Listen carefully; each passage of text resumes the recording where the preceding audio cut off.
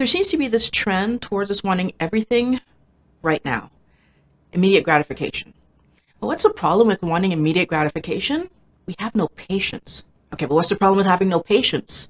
As soon as we don't see progress, we stop trying.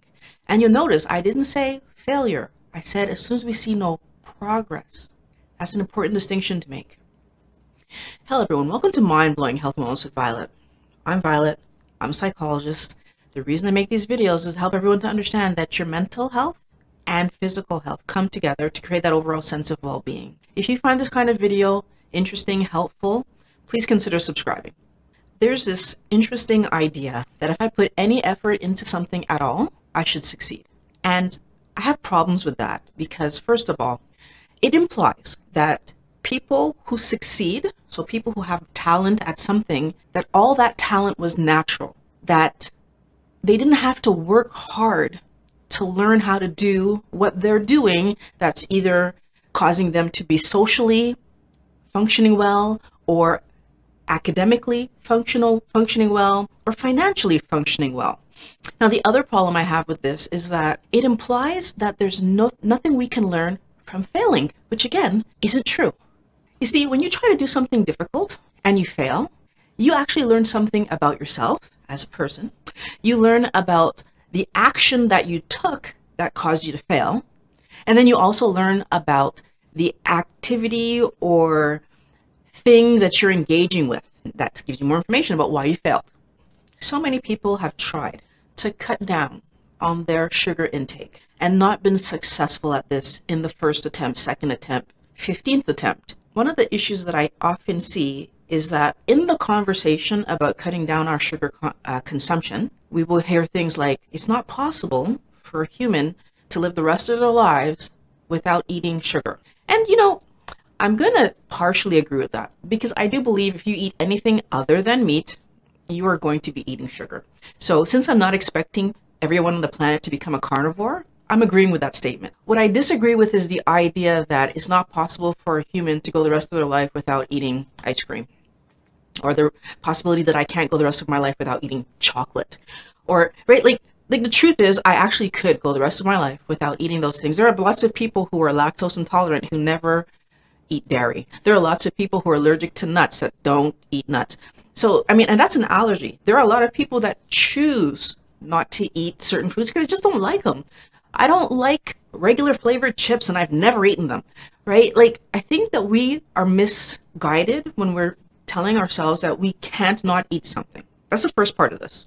But in terms of what we learn about ourselves when we try to cut down eating sugar and then are not capable, one of the things we learn about ourselves is that we might be engaging in emotional eating. So maybe something went wrong in my life and I didn't know how to manage it. Maybe my life is just generally stressful and this is occurring on a very regular basis. Maybe there was a huge event that happened that was good and I wanted to celebrate. So I might have been doing well for a period of time, so not eating a lot of carbs, and then one of these situations happen, or in the case of I have stress all the time, it becomes overwhelming, and then I end up eating something that's heavier in carbs than I would have wanted to.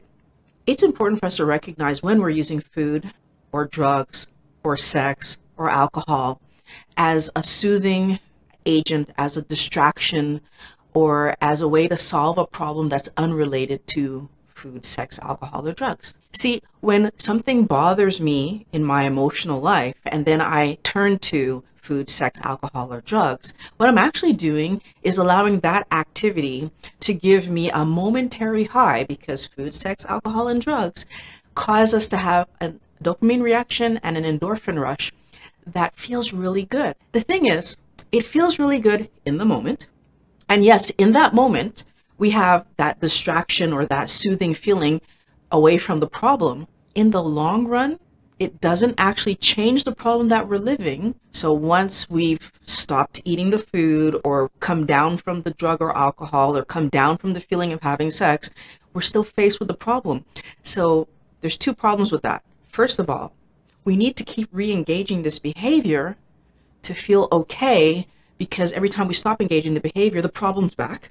But the other problem is that often we know we shouldn't be engaging this behavior because it's not actually solving the problem, and then we feel bad about ourselves. And how do I know we feel bad about ourselves? See, this is the part that we try to fool ourselves, but we can't. How you're going to know that you feel bad about yourself is that you don't tell anybody you're doing this behavior.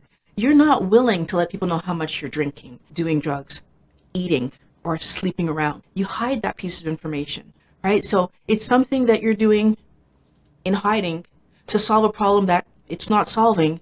And then you feel bad about what you're doing because you know it's not solving the problem, but we keep doing it because in the moment it feels good. The other thing that might affect my ability to stay on track is social pressure. So are there people in my life that when I interact with them, maybe I'm shy to let them know that I've changed the way I'm eating? So we go out to eat and I order what everyone else is ordering because I'm afraid or shy to tell them that I'm not eating that way any longer. Or maybe that person is encouraging me to eat something that's off plan and I don't really know how to say I don't want to go that route. We still can feel bullied by other people. We still can feel that we need to live up to other people's standards. We still can feel that what my family and friends think about what I'm putting on my plate is more important than what I know to be healthy for myself. And again, how do we know that this is happening to us? Because when it's time to fill my plate, I'm more worried about what that person's going to think about what I'm putting here than what I know is going to be healthy for me to put here. When we allow the opinions of others to dictate how we're going to act, the thing that we're not taking into consideration is we are the ones that know how we feel later on after we've eaten the food, drank the alcohol, done the drug, had maybe intercourse with someone that's not our spouse. We know how we feel afterwards in terms of how we feel guilty for not staying with the plan that we're telling ourselves we want to do, how we know that we haven't actually accomplished anything because what you think about what I'm doing is not as important as this goal that I keep telling myself that I have. And the fact that in that scenario, what I've actually done is put your needs before my own. So I'm putting your feelings, your ideas, your thoughts before my own feeling, ideas, and thoughts related to what I said I wanted for myself. When we fail at something, the other thing that we learn is maybe we're just not as committed as we think we are to what we said we wanted to do. I'm telling myself I don't want to eat carbs. I'm telling myself that this is for my better health. But then if I'm telling myself that I want one thing, but then I'm allowing myself to engage my self-soothing behavior, again, whether it's eating carbs, drinking alcohol, right, having sex, doing drugs, if I'm telling myself I want one thing, but then when it's time to make the decision, I'm allowing myself to do something else, I'm not committed to what I said I'm committing to. I'm not putting my goal first. When we're lying to ourselves about what our goals are, it really doesn't matter if I have one cookie or it's one kiss or it was one bear or like it doesn't matter what it was, one puff, it doesn't matter. If I'm lying to myself about what I'm trying to accomplish so that I'm saying this is super important, but then when it's time to show that it's super important, I'm saying it doesn't matter this time, that's a lie to me.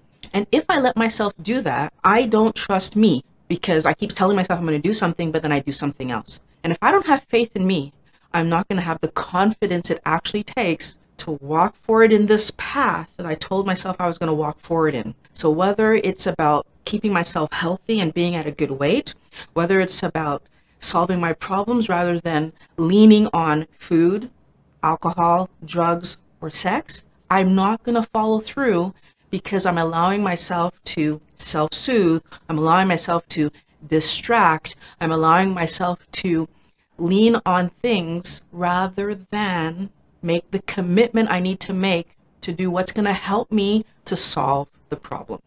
It's really important for us to have a very clear understanding of what we're aiming at when we're trying to live our life and we're trying to be healthy. One of the reasons that I believe that we have such a hard time managing our weight is because we're so focused on immediate gratification. We're so focused on, I have to have it right now, that the time, energy, effort that we would need to put into solving the problems in our lives so that food can be for fueling our bodies and growing a strong body and not a replacement for solving problems, we're not willing to put that energy in. We're not willing to put that effort in because we're afraid. We're afraid we're not going to be successful at it because we're afraid that we will have to live through the negative that we don't want to live through.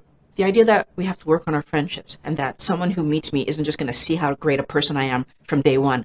The idea that we have to work on our relationships, so with our spouses, with our children, with our families, and that just because you know me doesn't mean that you're going to accept everything that I do or everything that I say, that I need to prioritize keeping this relationship good if I want my spouse to stay, or if I want me and my brother to have a good relationship, or if I want my parents and I to still get along. That if I want these things to be positive, I actually have to invest in them.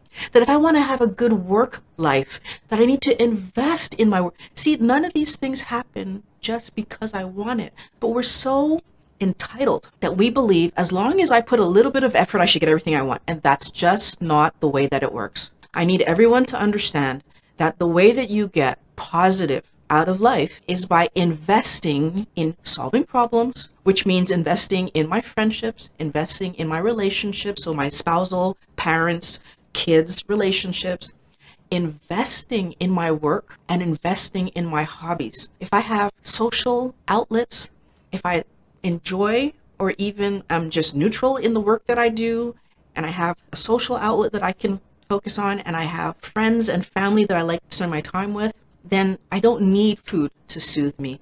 I don't need sex to soothe me or to distract me from my problems. I don't need drugs and alcohol to distract me or to help me to feel superior, or all the things that we use these things for that are not what they're meant for.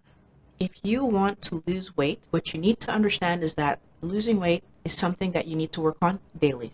If you're willing to work on it daily, then what you're also going to understand is that others' opinions about what you're eating doesn't really matter. You're not going to use food to self-soothe yourself. You're going to be much less likely to use food as a distraction. You're going to be much more likely to eat to fuel yourself and to build a healthy body and allow yourself to solve the problems that come up in your life. Because when I solve the problems that come up in my life, again, I'm less likely to use food to soothe. If I know that I do that, it becomes even more important for me to try to solve the issues in my life. The truth is, if you want to address your weight issue, you need to be willing to address your weight issue directly by looking straight at the problem and managing it directly. The only way to manage all of this, your weight issue and any other issues you might be having in life, is to look at the problem directly and take decisions that allow you to solve the problem rather than trying to avoid the problem through alcohol, drugs, sex, and food. I really hope you found this video helpful. For those of you who are not already wellness warriors, I encourage you to subscribe because I make videos like this every week. I want to thank you for watching Mind-Blowing Health and Wellness with Violet. I love making these videos for you guys. I want everyone to improve their health. I want everyone to live a happy life. I want you to learn from what I've learned and from the doctors that are sharing on the internet about how to be healthier and happier, and that we can live a happier life. So thanks for watching. I'll talk to you guys next time.